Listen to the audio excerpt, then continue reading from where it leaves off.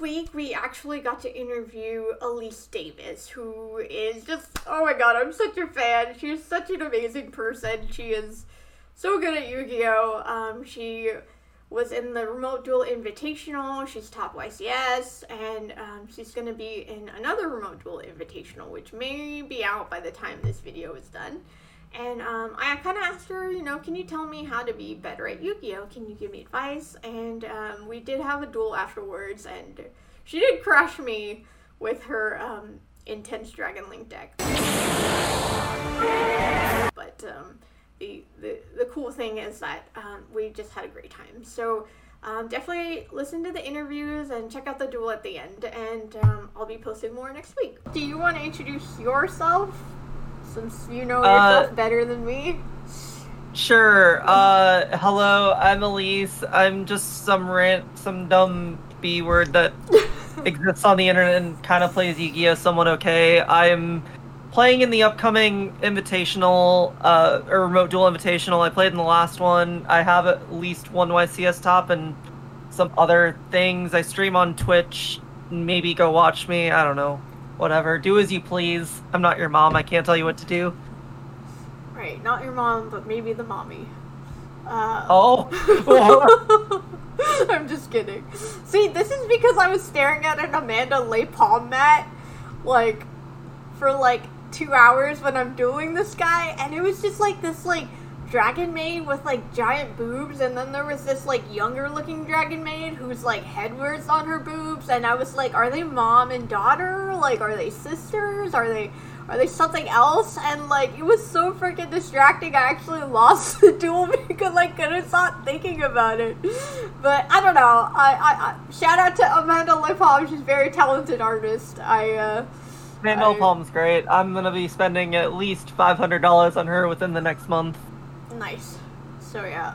But yeah, distracting playmats, boobies. They do things. I mean, that's what a lot of people do because a lot of Yu-Gi-Oh players are distracted by boobs. Me included as someone who likes boobs, so... I mean, it doesn't distract me when I'm playing because, the fuck, why am I gonna get distracted while playing Yu-Gi-Oh? Yeah. Booba indeed. Anyway, True. We should...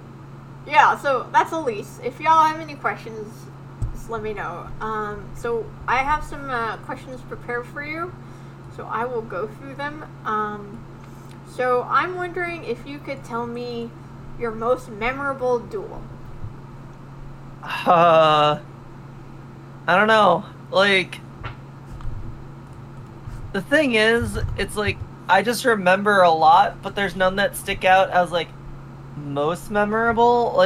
I guess the most memorable recent one is the time where when I was playing in the last Invitational, where I literally had Dino down to the wire, and then he just red reboots me when I'm playing a dragon deck, and it actually ended up being the difference between him winning the game and then winning the match, and I was just like, why is this happening to me? Imagine actually reboot doing something to a dragon deck. Please, someone help me. Who sides in reboot for a dragon deck? No. This was game 1. He main decked reboot. I see. It doesn't make it any better, but god damn it. But it's what it is. Yeah, I've definitely been red rebooted and lost as a result. That card is insane. I didn't really realize how insane it was until they limited it, and then I understood. Yeah, I mean, again, I was playing a dragon deck. That shouldn't be the card I'd be losing to, but that's just the literal only card I lost to in that instance, and I'm just why? R.I.P. That is pain. Yep. Okay, let's see. So, what about so that was the most memorable duel, but the next question was, what's the worst duel you've had? But is that basically the same thing? I mean, worst games I've ever had is just where I literally can't play the game, and I just, I've literally had some matches where I literally just couldn't play twice in a row, and I just lost, and I, lost in 5 minutes, and I'm just okay, this is pointless. Why am I even here? Yeah. Like, Is that Mystic Mine or an FTK? no, I just like bricked twice. Oh, I see. It was not fun. It was not fun. Yeah. I brick indeed. Um, Yep. okay. So, we had some questions about, like, going to YCS alone versus going to with a group of friends, and so we were kind of wondering, like, what do you do, and does that have an impact on your experience and your fun and stuff like that?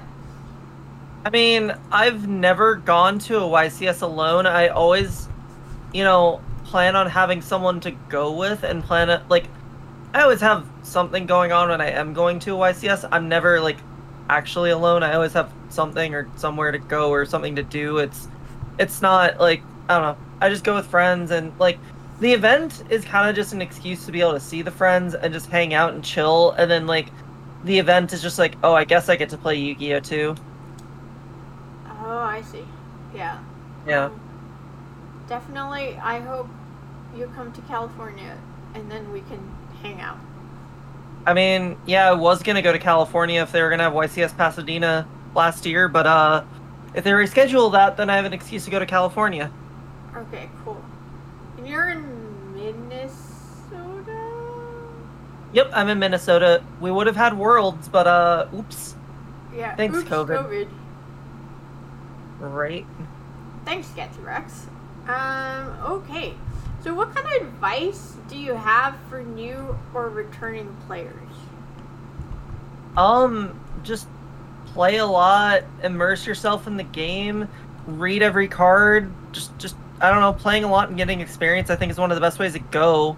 Like, you just need to be very familiarized with the card pool and, like, what's going on, and I think that's gonna help you, like, if you take time initially to learn, like, what the best decks are and kind of learn, like, the ins and outs, then you have a lot smoother experience transitioning into, like, fully playing and whatnot. So I think it's just doing your research and just, like, getting your experience, like, really quick and easy. Like, research plus experience are the best ways to do it. You just have to put in the time and effort. Yep, definitely. I actually sat there, I couldn't sleep, so I just pulled out my Drytron deck and I started reading, and I found out that, like, if Nightmare Phoenix is co-linked, it can't be destroyed by paddle, and, like, I think Unicorn can't be destroyed by card effects, and I was like, what the hell? I had no idea that these were real. So I don't know, take a moment to read your cards. I know it's intimidating, read every card, but I don't know, if you can't sleep, spend 5 minutes reading and you can learn a lot.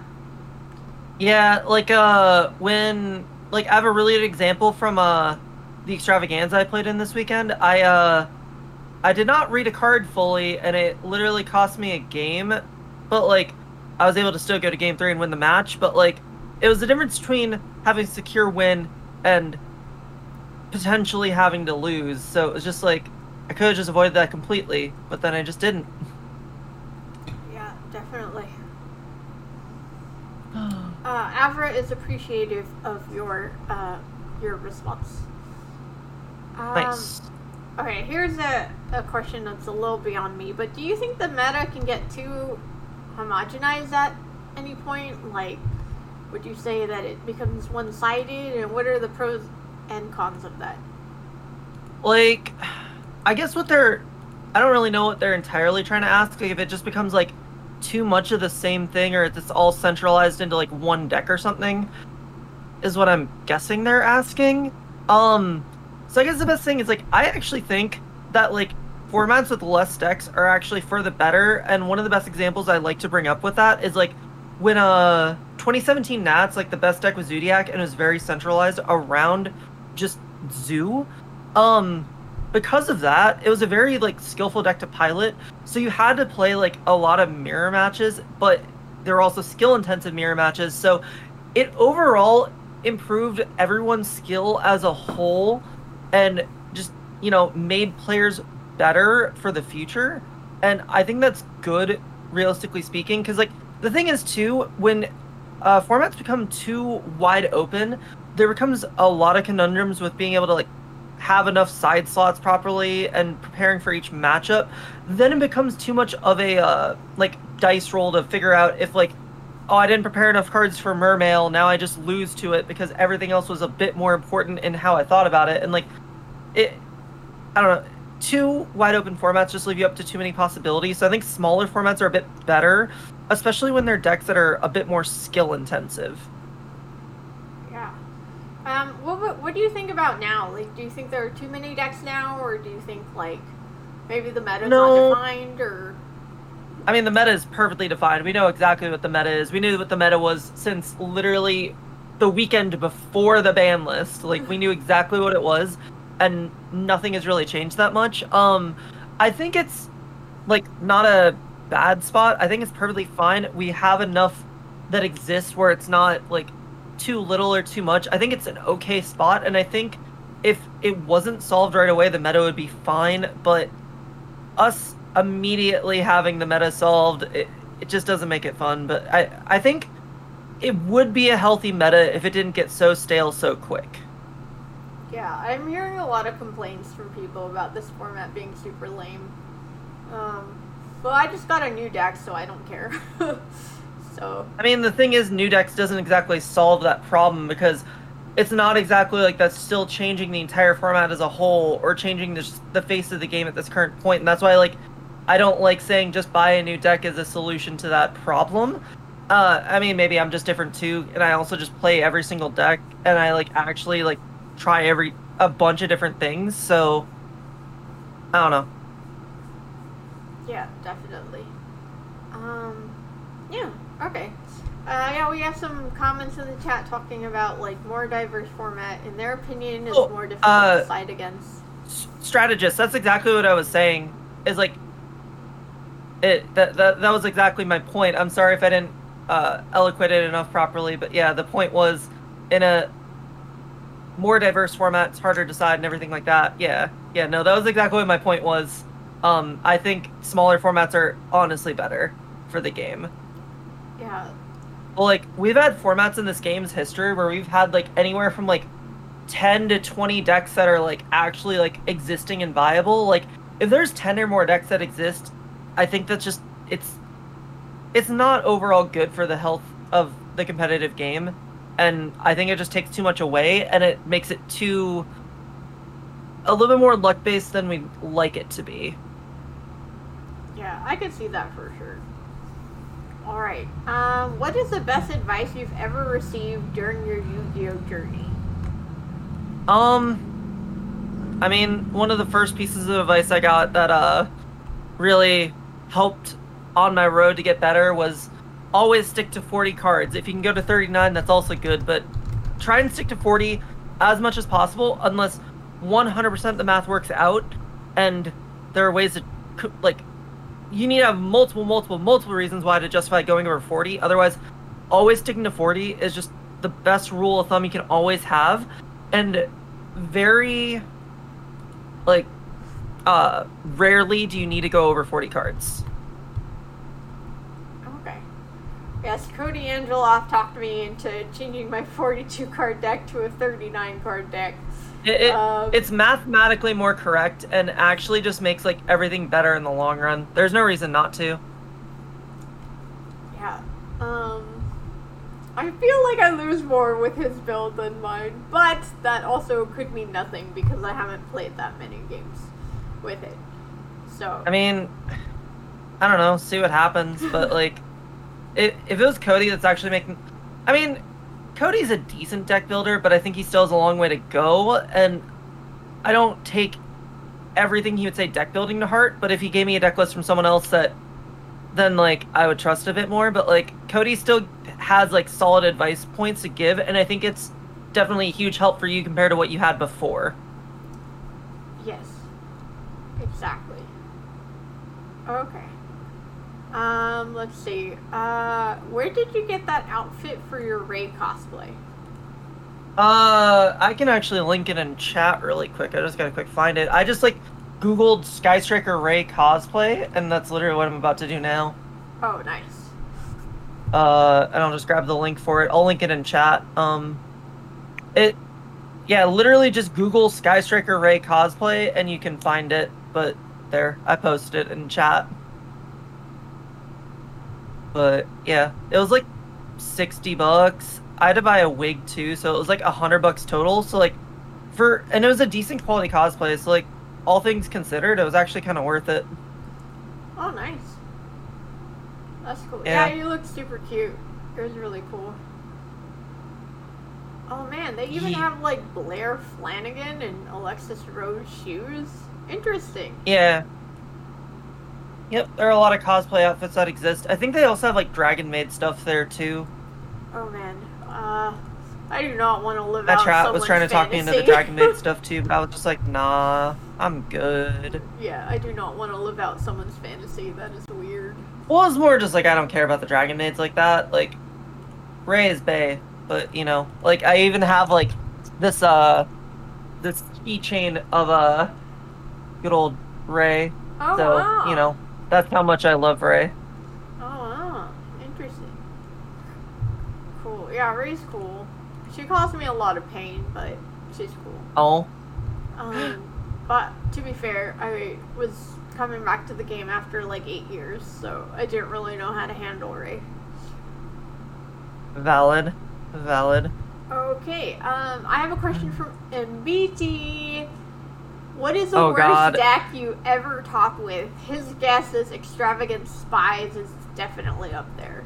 Nah, I responded to his question in Discord, and I'm literally like, you're actually capping right now because that deck was actually insane. There's no way that deck was bad. That deck was not a meme. It was a real deck. It was actually insane. We kept working on it for like another month after that. Like, the deck was good. I don't get why he thinks it's bad. Well, Like, what the fuck? For someone like me, what exactly is Extrav Spies?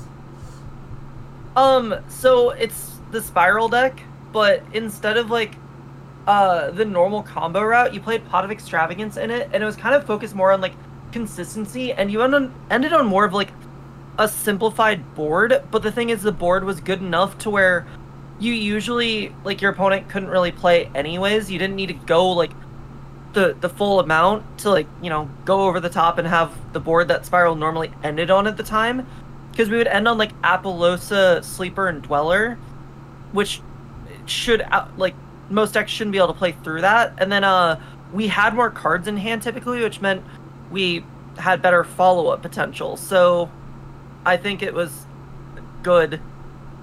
I don't know. Yeah, he's probably just trolling. I don't know, man. But the worst deck I've probably ever topped with, like, was, I mean, if we're going with like quote unquote real tops, I mean, True Draco I topped with at the ARG Invitational was, I mean, I played Draco in Goki format. Like, I'm asking for punishment, honestly. Otherwise, like, the only other thing that probably stacks up to that is when I got my first regional top. It was with actually, no. Scratch that, because that deck was actually okay. The worst deck I've ever topped with is I played a 44 card Zodiac deck at, like, a regional, and I got, like, top 8, and, like, I played 44 cards. That should speak for enough in and of itself. It should have never been that many cards. It definitely was not a good list. It just, no, it was not worth it. Yeah, True Draco has also caused me a lot of pain. It was like, I mean, yeah, that deck is annoying. because for anyone watching who's like me and didn't know what Toss was, I think it's like Thunder Dragon, Orcus. Yeah, Eternal Salad. format. Yeah.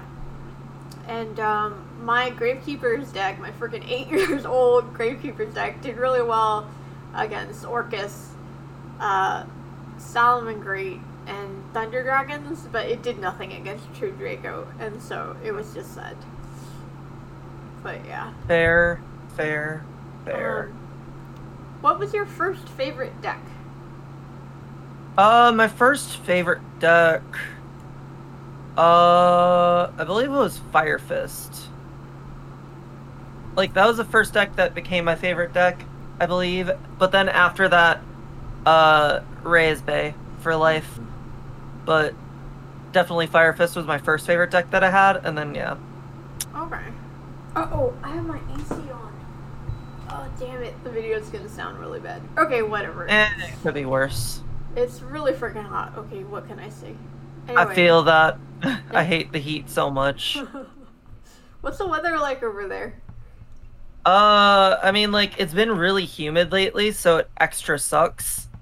Let's see how much it is right now. Oh, it's like 71, so it's still too hot for me. Like, perfect weather for me would be like 40s or 50s, honestly. Oh my god.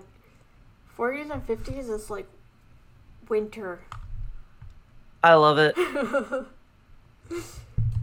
Okay. I love it so much.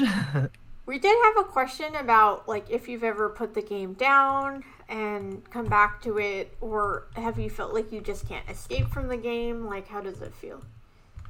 I mean, the most I put down the game for was like, 'cause like I played the game like for the most part like growing up until I like was in high school, and then I just like didn't because I was doing other stuff at the time.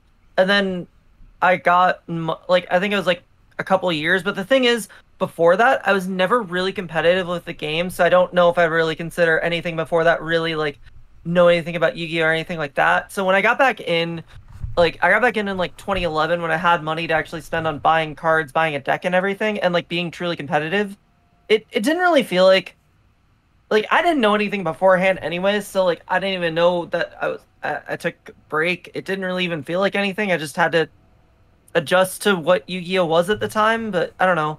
It wasn't even that bad of an adjustment point. It was just seeing all this new different stuff that like I never had like the open eyes to really like fully experience because I was never in the right mindset to know like when all these like big decks existed, I didn't even know about them. I didn't like when Teledad was a thing, I think I was still playing, but I didn't really know about it. Like all the broken decks that have existed in Yu-Gi-Oh, I never really knew about. I just had some shitty fucking Yu-Gi-Oh cards in my room that I just like threw together and played with. But once I got back in, it didn't even really feel like the same thing and didn't really feel like a break at the same time. So it's just like I don't know.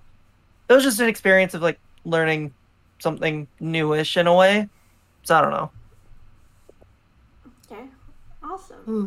Yeah. We have some compliments in the chat for you. I don't know if you're looking at chat, but Oh uh, yeah. when she teched in World Dino Wrestling to search out Pinkertops with foolish barrel goods, I can you mean, explain what that means? oh, so there's this card that we played in the Striker deck called World Dino Wrestling. It's actually a Dino Wrestler card. Um, in the graveyard, you can banish it to summon a Dino Wrestler from your deck. So you just use Foolish Barrel Goods, which sends a spell or trap from deck to grave, and then you can just banish the Dino Wrestling summon Pankratops from deck. It was actually definitely completely incorrect for the event we played it in. Also, I didn't come up with the tech. I just played it. But it was definitely not the right choice for the event, knowing like in hindsight it wasn't the best choice. It was the best choice for what we thought it was going to be, but it ended up not being the right choice, but it still worked out kinda. I don't know. Okay. But Cool. yeah. Awesome. Do you play any other formats? Like there's GOAT format. Like is there any other past format you play? Um I know like I played some here and there. Like the ones I really like that I want to get into more like there are two different 2014 formats I really like, the Nats format and the Duelist Alliance format.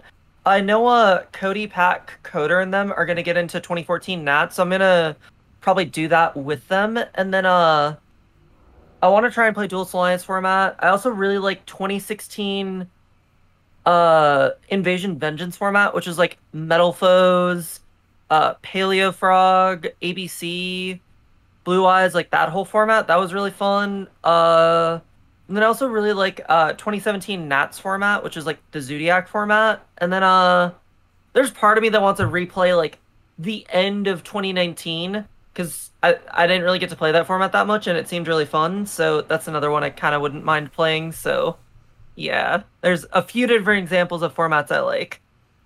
Okay. Cool. Yeah. Yeah. I feel like I can barely play this format, so I don't bother playing old formats. Oh yeah, no, definitely focus on what you need to first. And like for, someone like, me and Cody and the rest of us, we have the experience where we don't need to play that much more and we can, take the time to step away from current format where we're not currently enjoying it as much and, do something different. But you definitely have like this little light for the game no matter what, and are still even learning it to this day. So it doesn't you don't even have really like the same emotion and reaction that everyone else does compared to like, whatever. So it's like you still think it's like fresh and exciting because you still see different things every single day that you're still learning, but we already like learned and experienced it, so it's just different perspective.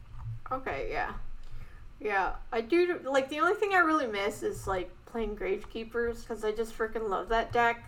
And so, someone was trying to get me, multiple people trying to get me to do GOAT format, and they're like, you can play Gravekeepers again, and I'm just like, oh, don't tempt me, Frodo, I don't want to go back. Yeah, actually, fun fact, one of the first decks I played when I got back into competitive Yugioh was Gravekeeper, so, Oh, nice.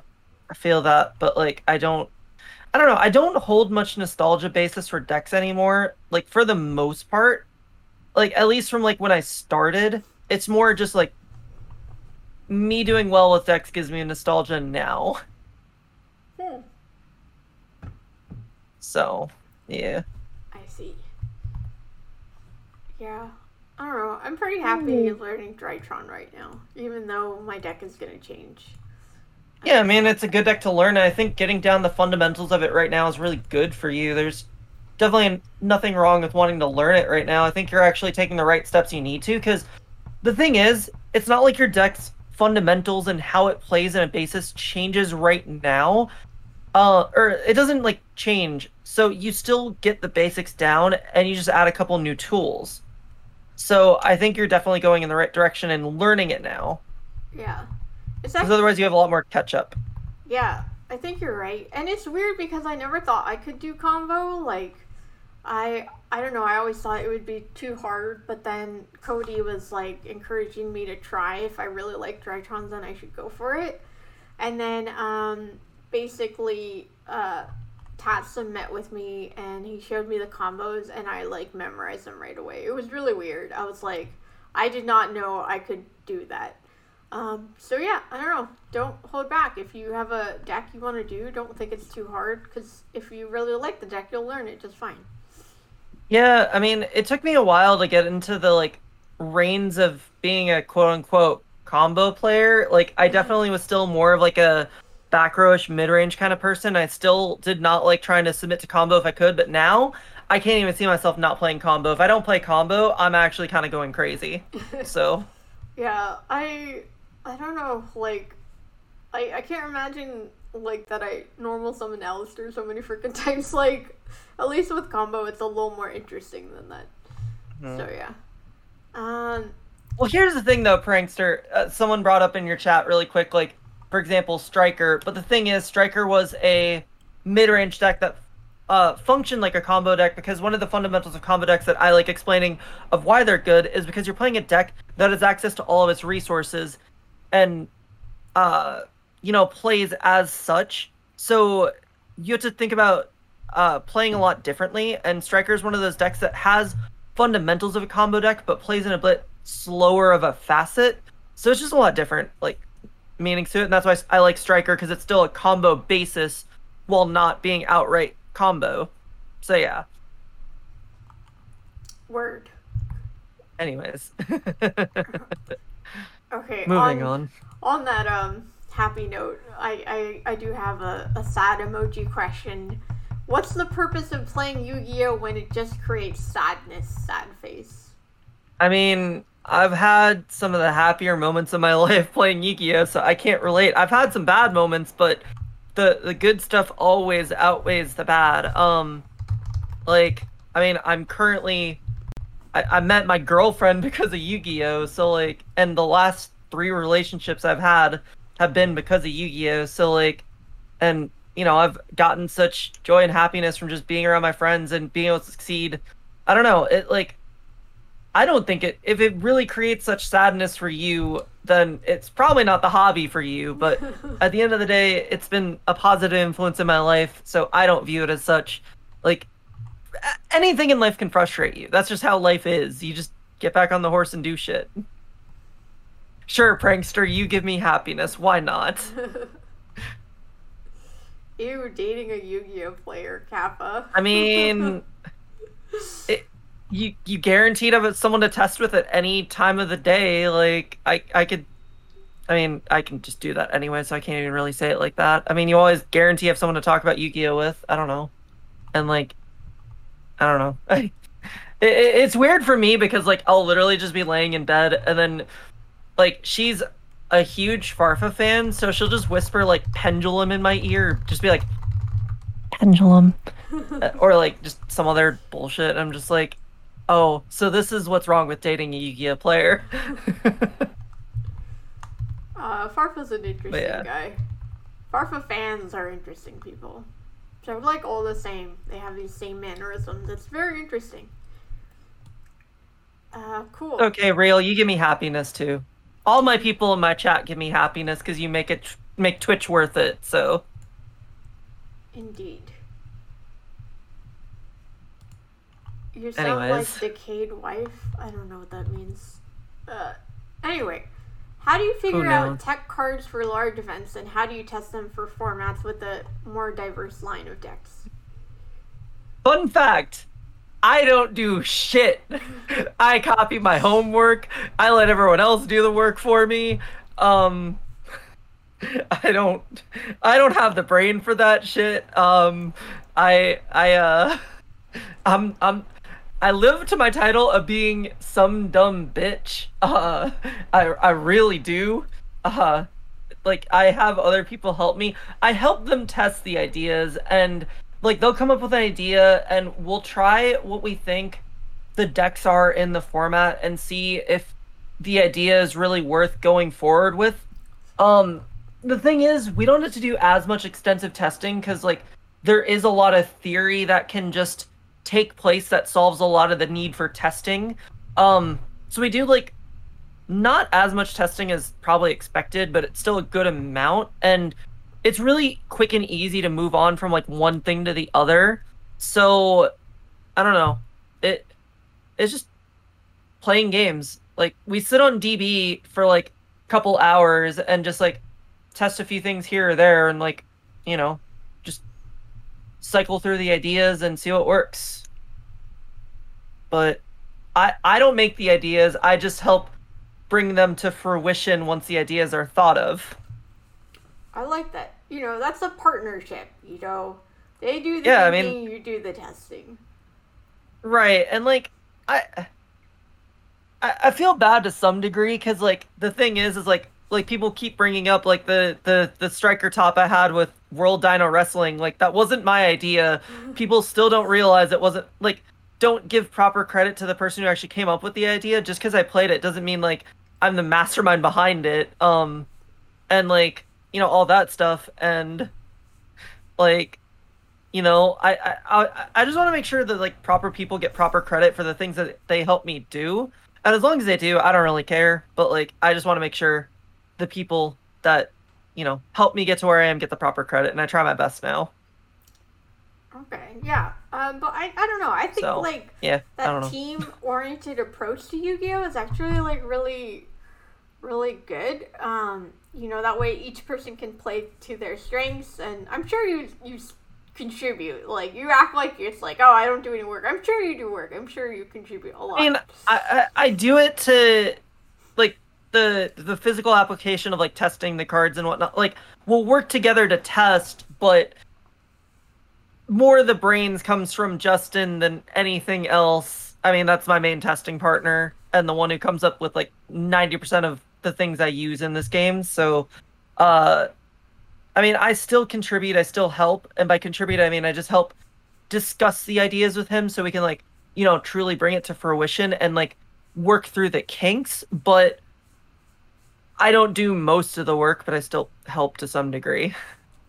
Okay, teamwork, guys, that's the message. It's kind of like Yugi and the other Yugi. Yeah, there is genuinely no way for you to succeed at this game alone. You need to actually have other people helping you and whatnot. Yeah. Yeah, definitely. I mean, I tried that when I played 8 years ago. I just played DB alone by myself. I didn't have anyone to talk to about the game. I didn't have any friends. People were weird to me. I was probably weird to them. And I just stayed sucky, and then eventually I quit. But, like, now I have lots of friends. Like, Alyse helps me, and Cody helps me, and Pac helps me. And I'm a lot better, even though I don't play as much as I used to, which is weird. But yeah. So, Yeah, teamwork. like I've definitely gotten better in the last 3 years through the people I met than I would have if I just never met them. Yeah, for sure. Okay, I'm afraid to ask this question, but someone submitted it, so I will ask it. When is she gonna play Cleese? Oh God. That's just a meme in my chat because it's like one of my least favorite decks of all time, and I don't plan on playing it because I just genuinely dislike the deck. But my chat keeps trying to make me do it. My own girlfriend even tried to donate one time to make me play it, but luckily, like someone in chat was like, "Nah, we don't want to see you suffer," because I literally could not think of a way to make it playable, and luckily we abandoned it. But I told my chat next dono goal we could do like a $500 dono goal to make me play the deck for one local, but like I I'm not trying to play it if I don't have to. Like I don't want to. I already get frustrated enough when I have to play like playable bad decks, but if I have to play an unplayable bad deck, like I will just hate my life. Yeah. I don't even know what Clee is, so I have no. Just comment. think of it as like Altergeist from the olden days, but add pendulum summoning to it. Oh, that's painful to think. Yeah, I don't like it. I don't like trap decks that are like just floodgate oppressive bullshit. It's like worse sub-terrors. Ugh. Okay. Yeah, well, That, y'all know that how also is like, yeah, that's also a good example. y'all know how I feel about pendulums, so yeah. I don't have to. Well, plus you weren't around when like pendulums were insane. So Yeah, like, I would. you don't have to suffer to the same degree that like we've had to. Clee is just super consistent hot dog water. I mean, not completely wrong. Okay. We did have someone ask, or many people ask, what's the best way to jump from casual to competitive? I mean, first of all, playing competitive decks is like a really good start, and like, you know, just immersing yourself in everything. And I guess to really go the next step, you just need to have like a good circle around you. I think that's one of the best ways to do it because like again, like I said, I considered myself before playing competitively, but I compared to who I am and what I do now, I was definitely nowhere near competitive. But when my circle increased to like good players, it definitely elevated my game to where it is now. And yeah, I wouldn't be where I am if I didn't get my circle. So like getting like a lot of testing with players that are better than you is like really good because you're going to learn so much more than you ever could, and there's a lot of things they can teach you that you would have never even thought of that you need to learn. So Yeah, definitely. So if I play rogue decks and play it competitively where I can beat meta decks, should I stay with rogue or play meta? I think genuinely you learn more from playing meta decks than you will ever learn from rogue decks. I genuinely do think you will learn 10 times more from Dragon Link than you will learn from Mermail. 100%. Like, that's just how it is. Like, you may think you can pick up Dragon Link right now and play it effectively, but you actually underestimate how skillful and thought intensive the deck truly is, and being able to like literally jump from format to format and effectively play like those high tier top decks, a lot of people don't truly realize how much really goes into it, and it really takes a lot, and you just get so much better by learning them. So yeah. Yeah, definitely. And like the thing is that you don't actually have to like buy the deck. You can just test it out online and just learn how it works, and that's the best way to learn the choke points too. And that I think like the more you practice decks, the more you learn about your own deck and your own playstyle, as much as you learn about the other decks. So, yeah. Yeah. Yeah, I mean, I guess to another point to that is like I brought up, getting a good circle and everything. If you're really scared about like, having to invest money into a deck and trying it, just get yourself a good circle of people that you can just borrow decks from if you don't like playing online and doing all that stuff. Um, I think that's a really good way to be able to like get stuff is just borrow stuff from your friends. Like I haven't bought a new deck in like months. And if I need to play something different, I literally just go and ask my friends to borrow stuff before like I do any sort of committing or any sort of other thing. And I can barely think about wanting to buy decks ever again now. But that's just me, and I just have good friends, so not everyone can have that. Yeah, I need to get me some friends that'll lend me some Drytron rank 1 cards, if you know what I mean. But Oh, I mean, I'm gonna get the whole Drytron deck lended to me, so I I feel that honestly. I do feel that. yeah. And see, like I like having my own cardboard too, but I like having my own. I've I used to be like that a lot, but now I've gotten to the point where I only like having my own staples because that's the real hard thing to come by instead of deck cores.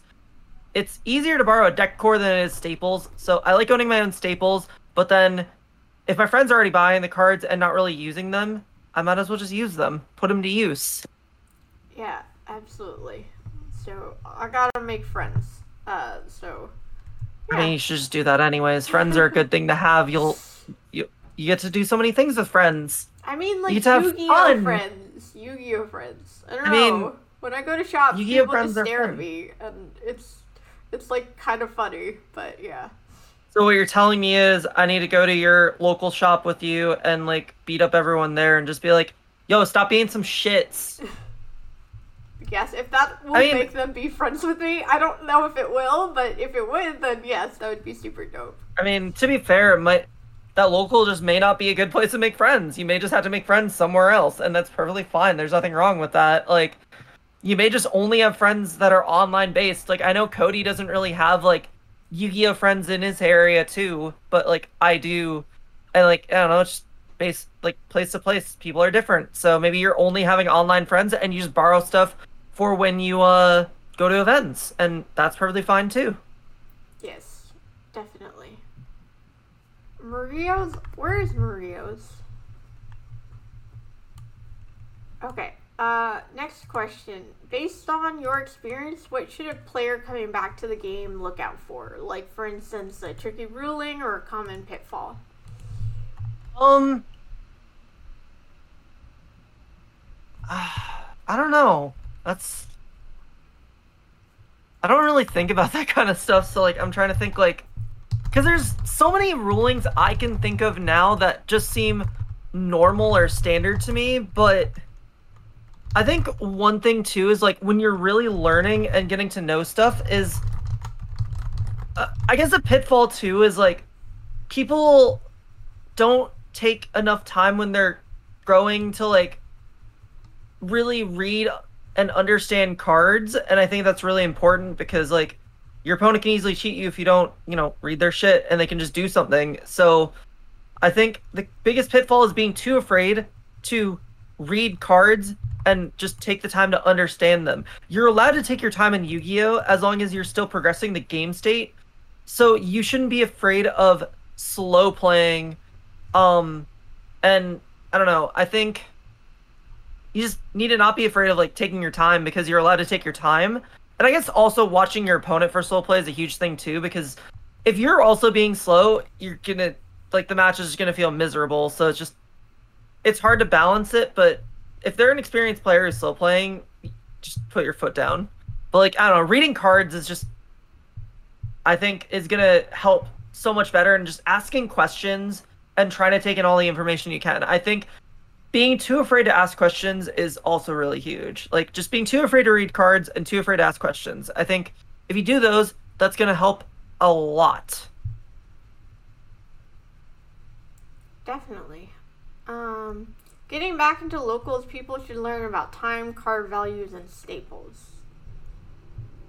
I mean, you don't need to know card values if you don't trade, because I don't even trade. So I just look up cards when I need to buy them. And then I'm just like, okay. I know this. So like, you don't necessarily need to do that. Like, I guess it's cool, but it's not a necessity basis that you need to do. But like, yeah, like learning about time is also really important because like some people just do not respect the clock and like don't know how to play through like time, and time is a really important aspect of Yu-Gi-Oh. Time sucks. It honestly sucks, but you have to learn to deal with it and just learn to play through it and just whatever. Um, like, because the thing is that you're probably gonna have a hard time adjusting to, Zara, is you're used to having 50-minute rounds. When you go back to locals and you go to events, you're gonna have 40-minute rounds. So you have to do things a lot quicker, but a lot of the things that makes Remote Duel have to have that extra 10 minutes is, already there in front of you and you're playing regular Yu-Gi-Oh, so it's not as bad to deal with. But it's still a time adjustment. Yeah, like I did do real life locals and I got like 3 draws or something like that. It was like insane. So that's why like we were talking in my Discord about like, oh, what can we do? And there's this card, what is it? Areem, was it Spooky Dogwood or something? That, like... Oh, no, please no, please no, please no, that is not... Well, one really helpful tip, I guess, too, is when you know you're in an unwinnable game, just scoop. Go to the next game. Don't stay in a game if you don't need to. Oh, shit, Jackie rated you. Hello, Jackie. What's up, Jackie? Jackie's one of my favorite people. Oh, yeah, she was actually one of my inspirations when I was, like, getting into the game more. I looked up to her a lot. I'm glad she is back and existing again. Yes. But, yeah, so what was the point I was trying to say? Oh, yeah. Scooping early. It's such an important skill. Like, literally, people on my stream all the time, like, I'll literally see a dude do a full combo, or I know they do 2 moves into their combo, and I know it's just not worth staying in the game, and I'll just be like, all right, I'm instantly scooping. Let's go to next game. I'm not wasting my time in here. Not to mention, especially if it's game 1, yes, I'm glad you're glad you exist. But anyways, if you're in game 1 and they have no knowledge of what you're playing, they're also going to side in correctly, which makes it so you have a bigger advantage going into game 2, and then game 3 you can side appropriately, and hopefully that taking them off guard for game 2 is enough to hopefully swing momentum back for game 3. So there's multiple ways scooping early just helps you so much in the game. Yeah, I gotta learn when to give up. So, cause like I think it's because I like grew up on the anime and I'm like, I just need 1 card and I can turn this around. And so I'm like, I just need 1 card, but yeah. No, it's such a useful skill to know when to scoop. Like, because time conservation and information holding, because the thing is too, let's say you think it's a winnable game state, you're still showing a lot of extra cards, and you maybe show some text or some other things you play, or the fact that you might not play a certain card to make it so they don't have to play around said card anymore. And it's just, there's so many factors that go into it that no matter how you look at it, just scooping early is just such a good skill too. Just when X3 versus Jackie asked me anything, never mind, it was 03. I feel that. But yeah, scooping early, do it. Okay, I'll work on that. I probably should have scooped in a game but it was like a friendly, so like I figured, it doesn't matter. It's like a friendly match, that's not a big deal. But like, oh yeah, so Calvin also brings up a good point right there, is like, oh, someone else just joined this. Oh, really? Anyways, so if you have no knowledge of what your opponent's playing and it's something different, then like you can stay in the game a little bit longer just so you can gain information, especially if they're playing something like, if you see some card that's a little bit different that's going to help you gain knowledge in the later games, then sure, stay in for a reasonable amount of time. Don't stay in it for an unreasonable amount of time, and don't reveal too much more information than you need to if you can't win. So yeah. Yeah, I think that's... I won a game on DB. Proud. A singular game. Yeah. Anyways. There was a game I was facing Megaclops and like I wasn't sure if I had an out, but if I kind of thought about it more, I should have just scooped and gone to the next game. But I was like, oh, I don't know, maybe I could figure out something, and so, yeah. Right, and I guess with you not having, the experience basis to know fully what everything you have access to does, then you're going to feel more encouraged to be in that game still. But once you have the experience to like really know the ins and outs of your deck and how every card kind of works, it's just a good thing to do. I don't know. Yeah, like when I play with Tatsum, do you know Tatsum? I know of him, but I don't really know him. Oh, okay. But continue. Yeah, I play with him a lot. It's actually really helped me get better. But like he'll like scoop very quickly. It's like for instance, like if I banish some stuff in his graveyard or I set up something, he'd just scoop, and I'm like, why are you scooping? Like how do you know? Like maybe we could turn this around, type of a thing. But yeah, like I was playing against his Drytron deck, and I 4-0'd him, and he just kept scooping right away, which is why we kept playing. But now that I play the Drytron deck, I kind of understand, like, oh, you can tell, like, it's not like next turn I can really, like, make the same board type of a thing. So, yeah, like, the thing is, too, like, when I'm testing with people, I'll, like, tell them, hey, I'm just going to grab my cards now and just get it shuffled up and ready. If you feel like you need to continue comboing so you know what you're doing, because if they're doing, like, an irregular combo string or anything like that, like, I was testing with Shu Ping on my stream yesterday, and he was playing his Rytron deck, so I wanted him to play more, because, one, I wanted to see what his deck did a bit more, plus he was doing an irregular combo string, so it's better for him to fully play out how that worked. So I just got out of the game, but he stayed in the game to, know what was going on. And that's good for testing purposes, but if you're in an actual match, like, you just need to know when to leave early. Yeah, type of a thing. Well, the thing is, if you're playing against, like, a standardized matchup, Brianek, like, I already kind of said something about it. If they're playing something not standard, or you see some different play being used or different cards being used, then staying in the game is fine to get information, but if they're literally playing, like, cut and paste Dragon Link, there's no reason to stay in the game. What am I going to really learn? Yeah, I do agree with that, for sure. Alright, how can a person find their personal play style / deck style? Experience.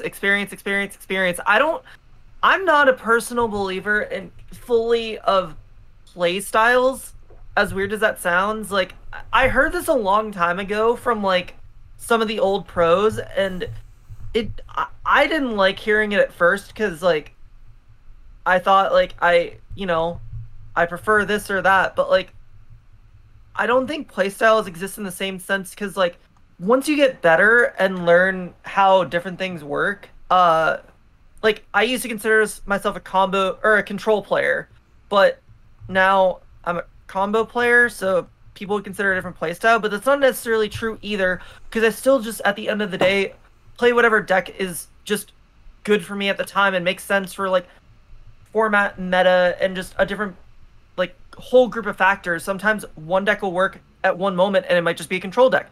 And another time, combo might be the right way. It takes experience and just being able to pick and choose what's around. And I think just experience is one of the number one factors to determine what deck you should play at a current time and what is right for you. And if you don't have the same experience you need to fully know how to play, like, a complex combo deck in and out, then, like, it also takes a big person to admit that you can't do it, and it's better for your current skill level as a player to play, like, something that doesn't take as much or that you're comfortable with at the present time, but still kind of work on that on the side. That's actually something I've been working on with one of my friends who, after I topped with the Dragunity Dragon Link deck, he was like, I want to learn the deck. I'm like, for the extravaganza, and I'm like, you're not learning it in a week. I'm comfortable taking more time with you, but it just takes time to learn some of these things, and you can't force it. So I don't know. At the end of the day, experience changes so many things about how you look at the game. So, yeah. Yeah, definitely. I think what's really important too is, like, don't. I mean, not that I really can give advice, but I don't think that you should necessarily lock yourself into a certain type of play style. Like, that's what I did. I was like, oh, I can never do combos, so I have to do control. I can never do combo until I actually sat down and tried it, and I'm able to do it, and I actually really like it. I kind of like it more than Alistair. I mean, not gonna lie, I am sick of normal summoning Alistair. And so, I don't know, I think you should really just kind of branch out, and if you find a deck interesting, then go for it. Like, don't be afraid. Don't think you're not capable. Like Cody said, anyone can learn any deck. And, like, I didn't believe him. But then I did.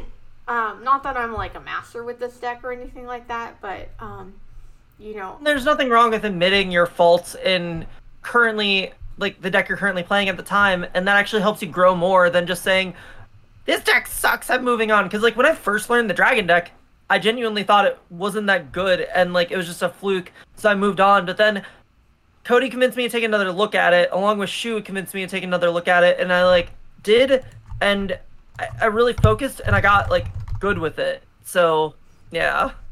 Yeah, definitely. Yeah.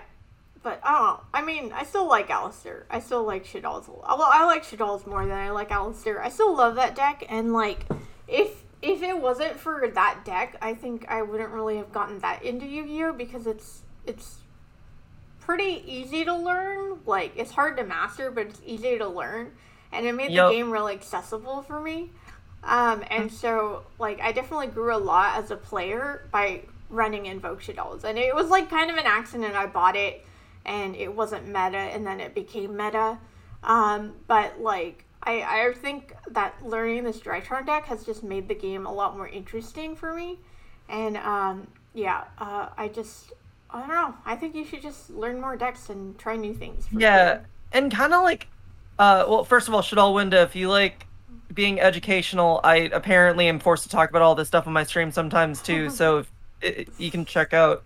Not to take away, but, like, yeah, you can check out my stream if you want, because apparently these discussions come up all the time on my stream, so that all right, sounds good. But anyways, what I was gonna say is the basis of playing, like, an easy to learn deck is actually something I always suggest to players when they're getting into the game. Like, a couple decks that I genuinely do suggest for people, like, right now at least, are really easy easy entry point decks, like Zoo Eldlik, and, like, Tri-Brigade Zoo, like, decks that are relatively easy to pilot, but have a lot to it still at the same time. It gets you playing the game, it gets you experiencing the game, and playing the game is the most important part of learning the game.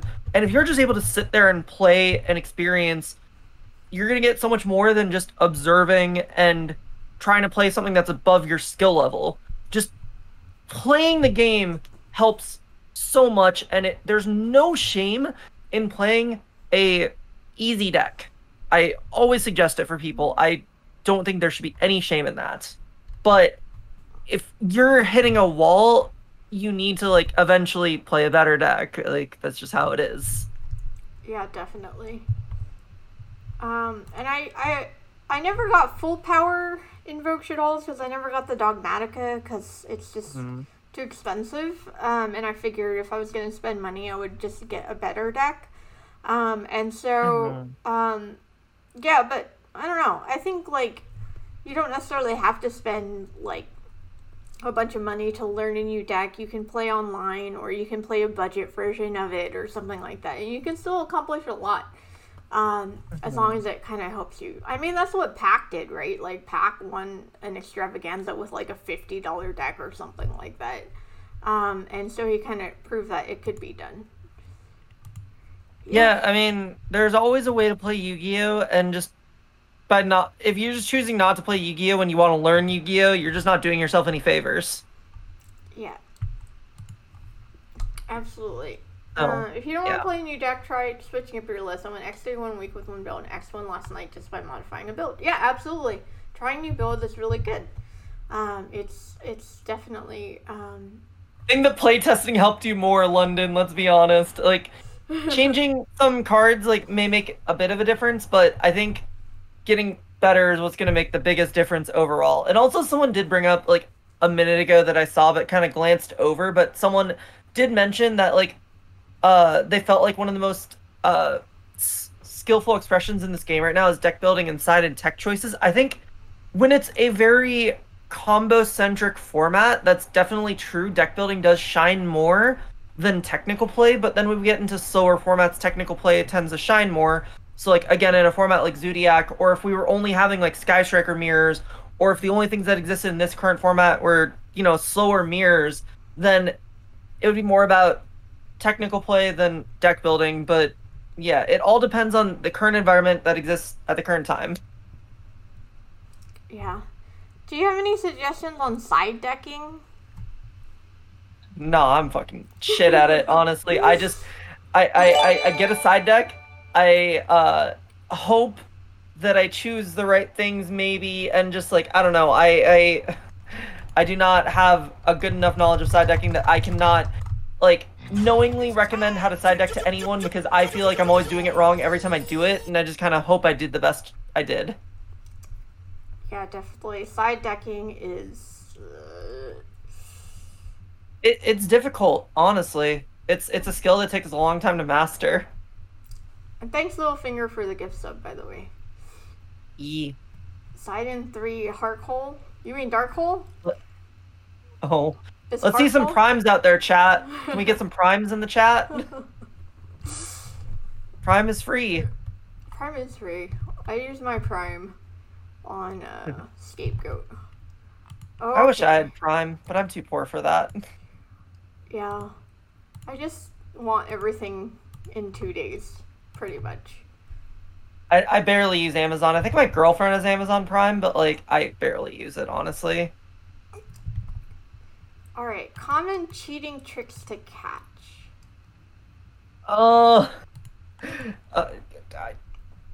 I need to learn this myself, honestly, because like there's been instances where people have told me there's like someone's a stacker, and I'm like, okay, how do I like know what they're doing? And because a lot of people like think that like a lot of like the big players cheat, and it's just like they don't. At least it's, the circle that I have don't, and I think they're scared to teach cheating to a degree, so that just in case people also don't try to cheat as well. I think I'm at that point where I can learn, but I've been too lazy to ask. I think the biggest thing that a lot of people do try to cheat on is how cards interact, and I think just the biggest way to really figure that out is just immersing yourself in the game as much as possible and just knowing interactions and just having knowledge again, and just don't trust your opponent like all the time. Just like just pay attention to their stuff and what they're doing. Don't just give them the benefit of the doubt, whatever. Just like hold them to a strict level of play that you would hold yourself to. Yeah, absolutely. And I think there's something to be said about cheating accidentally. Forgetting the rules, or like what a card says, or forgetting to banish, things like that. Like soft cheating happens all the time. That just, you're not always going to be 100%. Not everyone's going to know every single thing that happens. Like, yeah. And yeah, reading cards is going to help more than just asking them what it does. And that's one thing I don't like about remote duels, because it's harder to want to go on your phone and look up a card and like figure out each interaction, blah blah blah. But like once like real like IRL Yu-Gi-Oh is back, it's gonna be so much easier to deal with that shit. So yeah, absolutely. It's just like, and don't be afraid if you feel like something seems fishy, just call a judge. Just call a judge. There's nothing wrong with calling a judge. They're there to help you for a reason. And I know people always say there is no stupid question. Oh wait, it is a stupid question, but like it's there is no stupid question, especially when you're learning, and it's perfectly fine to ask a judge and confirm. Yeah, absolutely. So yeah. You have to call judges a lot too, because people will like challenge what I say just as, and I mean I am new, so new-ish in a way. So it's good to have a double check, but also I think people kind of look at me and assume I don't know what I'm talking about too.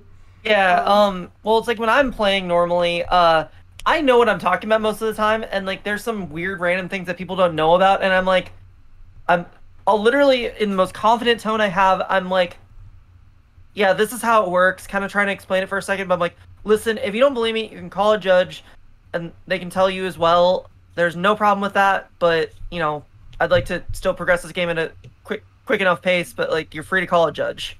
Yeah. And usually they don't, but I don't like use that power to my advantage and whatnot. So yeah. Yeah, definitely. Yeah, Prank Kids players get a lot of criticism and accusations of slow playing type of a thing. Yeah. But yeah, that's unfortunate for real. Okay, so I know you did a video on this, so I'm gonna pull it up. But how do you use net decking as an effective tool to grow as a duelist / deck builder? I mean, you can just watch the video, but if you want a quick ass summary, so for me, what I consider net decking is like just using a list that isn't your own and getting it from someone else. So like for me, it just helps cover up my skill, like my lack of skill as a deck builder, and be able to focus on like the more technical aspects of the game for me personally. And you can apply that as well. So like when a list tops, you get a free resource to use to test out and try those ideas and see for yourself how it works and interacts. And not only that, but like oops, I accidentally exited your stream. But so like I'm trying to think of the best way to eloquate it. That I'm bad at eloquating on the spot sometimes, but like when you net deck, you just get to learn a deck and apply that knowledge towards the future as well, because once you like master a deck, you truly get to understand the deck building choices and the ideas that went into it. Because like a lot of standardized deck building is actually really creative in the process of like getting to that point. And once you understand like why they got there and how like this idea came to fruition, you can also use these same ideas to apply it to future deck building, and you get to focus more on technical play first before you focus on deck building, which lets you just focus on one thing at a time and grow your skills progressively instead of trying to do everything at once and failing at everything at once. Yeah, I think that's really important because, like, I don't know, I think there's a really big stigma against net decking, and I think people don't really understand like how valuable it is, because deck building is really hard. Like if you're a new player and you're expected to make your own list because people are shaming you for net decking, then it's like you're basically handicapping yourself because you don't know how to make a deck. You're gonna play a crappy deck, and that's gonna limit your ability to learn and win with that deck because you just don't know how to deck build. And so I think for that reason, like, it is okay to net deck, and that's how I learned. Yeah. And I mean, all my decks I've gotten from other people. Like at my locals, there was a guy that would he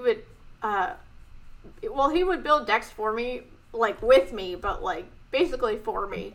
And it was really helpful because then I was like starting at a higher place because I knew that exactly type of a thing.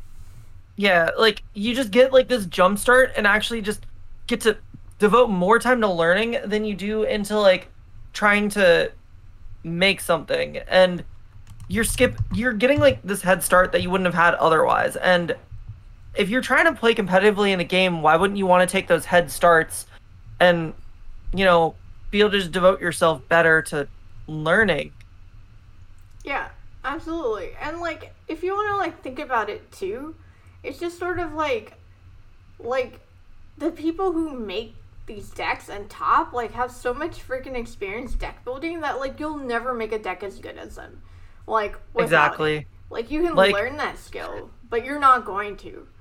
Type of a thing. Yeah, like that's why I've genuinely admitted, like so whenever a deck list I've been given to me is made, like I've fully admitted that I'm not a good deck builder yet, and it's gonna still take me some time and effort. I still sit down and like ask them to explain to me like what like the aspects of like this deck list was made for, and like how you got to this point. And I still ask questions and like trying my best to understand everything so I can at least try and absorb that knowledge to maybe hope to grow my skills. But at the end of the day, if I know I'm lacking, there's no reason for me to not use those tools in front of me and just make it so I can compete to the best of my ability. And I'm obviously unashamedly doing it, because in 90% of my deck profiles, you hear, shout out to Justin saying he made my deck list. Like, I don't have any shame in it, because look, you're watching my deck profile for a reason, because I did well with it. You ain't doing well with your like deck that you still haven't even finished yet, because you're still trying to figure out how many Ash you should play in your main deck when it should be just 3. Like, Yeah. sorry, that probably sounded harsher than I need to, but like it's an exaggerated example, obviously. But it's just like, why wouldn't I just want to take that jump start and just compete? Yeah, we have Coston talking about they net decked a salad deck and it made them so much better, learning timing and stuff like that. Like, yeah, you just get to focus on so many more aspects that you would otherwise spend hours on deck building otherwise, and you just get to devote that time into something else. yeah. And like, there's so much to Yu-Gi-Oh! Again that like, you need to focus on learning the game first if you're not experienced in it, and net decking is the right way to do it. Yeah. That sort of thing. And like, you can always yeah. make modifications. Like, you can always kind of look at a list, test it out, and feel like, you know what, maybe I do want to add this hand trap instead, or I want to do this type of thing. Like Pac's list he gave me, I edited a bit, and I was able to be really successful with it. And like the list I was using before that, I made myself. Like, I think I net decked, but then I was adding cards, and like once Pac gave me his list, I just did like way better, because it just made so much sense. And then whenever Cody was helping me and he changed it, he just sat there and he explained like why all the cards were different, and it just like helped me understand just so much better. Like, this is just super very helpful. So yeah. Exactly. Yeah, like, and the thing is like, when people talk about the aspects of like taking a net deck list and changing a few cards to make it to your quote unquote play style, or like change it a bit, why would you do that when you could just like, the only reason why you should change a deck list is if there's a meta shift or a new card discovered that's better than the card that was currently being played in the deck. If there's new developments to the deck, then sure, change it. But it's the old expression, if it ain't broke, don't fix it. Like, it obviously was good for a reason, and it still did its job. And especially in like the current like environment of Yu-Gi-Oh, where like we haven't had anything change, like, you don't need to like overdo it. It's still like, I don't know, it's still fine. You don't need to like change that much. Yeah, definitely. And I think also you want to think about the source. Like, you want to net deck from someone who's like actually good, or one. Like, there are a lot of deck profiles on YouTube that are just trash. Like, I've searched for Gravekeeper's deck list, and I've seen like the worst decks of my life.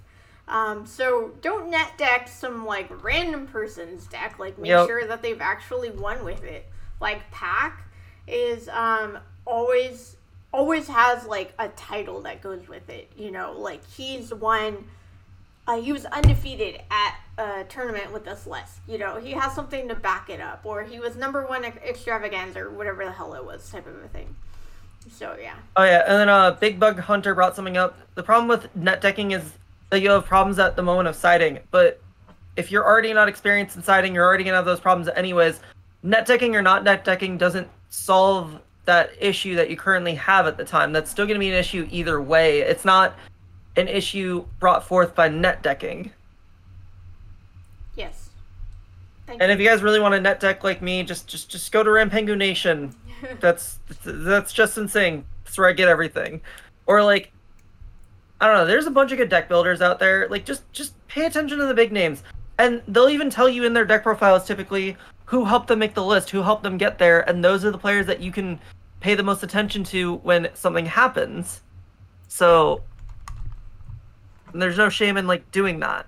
Like, if you feel shamed for trying to want to improve your game, fuck whoever is telling you that. Like, what the fuck? Yeah, I guarantee the people that are calling you lame for net decking aren't actually good at Yu-Gi-Oh. Oh yeah, no, like, I'm sure 90% of the people that will try and talk shit to me, I know I'm better than them. Like, good job with not even being able to top locals. Let me go get my next YCS top and go on a Konami live stream and not top an invitational, because I actually am just not that good at this game. Oh my god. I'm kidding. But yeah. Yeah, you're great. I admire you. So yeah. Okay. Let me speed this up because I do want to get a duel in if you have time. Let's see. Okay, this is my question. And I know we talked about it with Cody, but I want to hear your opinion about it. Mystical Wrath Panel, sleeper card or what? I mean, okay, I brought this up when you did your interview with Cody because I was typing in the chat and literally when we would always test in theory together, Cody would be like, there's so many times he would actually bring up that card, and I'd be like, is it really better than any other card we currently have access to? And we went through this cat and mouse so much, and I was just like, Cody, I just don't know. The problem is that's the problem with so many cards that just have potential, and it's just a weird aspect to think about. It's just, I don't know, it's decent, but is it really going to be any better than any other card you could play? And could you potentially play a more versatile, better card that's going to do more? Yeah. Yes. I don't know. Okay. Well, it's okay, but maybe there's a reason why the card doesn't get played. Well, actually, years ago, there was a point where people were playing Mystical Wrath Panel, and everyone wanted mine, but I wouldn't give it to them because it was an anime card, so I didn't want to give it up, and so yeah. Okay. All right. Let's wrap this up. Okay. Our final question. How does one get over the anxiety of attending a locals for their first time? I don't know. You're in a room with a bunch of nerds who have the same hobby as you. I mean, you're kind of in a perfect place to exist. I don't know. Just bond over playing some Yu-Gi-Oh! Just enter the tournament, play some games, and you instantly have a point to converse and start interacting, and you literally can just build from there. I know it takes time and effort, and there's literally the best example I have is when my girlfriend first met me, she kind of thought I was a bitch because when I play, I very much so am very non-communicative, and I kind of just don't say shit and just focus on the game, and I'm just not social. But then I'll just go and socialize with my friends. But it's just, I don't know, it's just eventually we're now dating for almost a year, so it's just most people are friendly at locals. There's always those outliers, and you can eventually fall into the right group. It's just, I don't know, just play the game of Yu-Gi-Oh! And just talk to them. It doesn't take much to start a true conversation, and you can kind of just only talk about Yu-Gi-Oh! Stuff at first and then go from there. Yeah, definitely. And I do like the suggestions in the chat, go with a friend, talk to the shop owner, talk to the judge, let people know you're new type of a thing. Yeah. And so, yeah, I think not going alone is a really big thing because it's very scary to go alone. And I've gone to card shops alone myself all the time. But, well, I mean, you're a woman. It is kind of different because guys are kind of fucking weirdos when a female enters the room. So much as breathes in it. So yeah. Trades help too. All right. Yeah. So I mean, then you got someone like me that hates trading.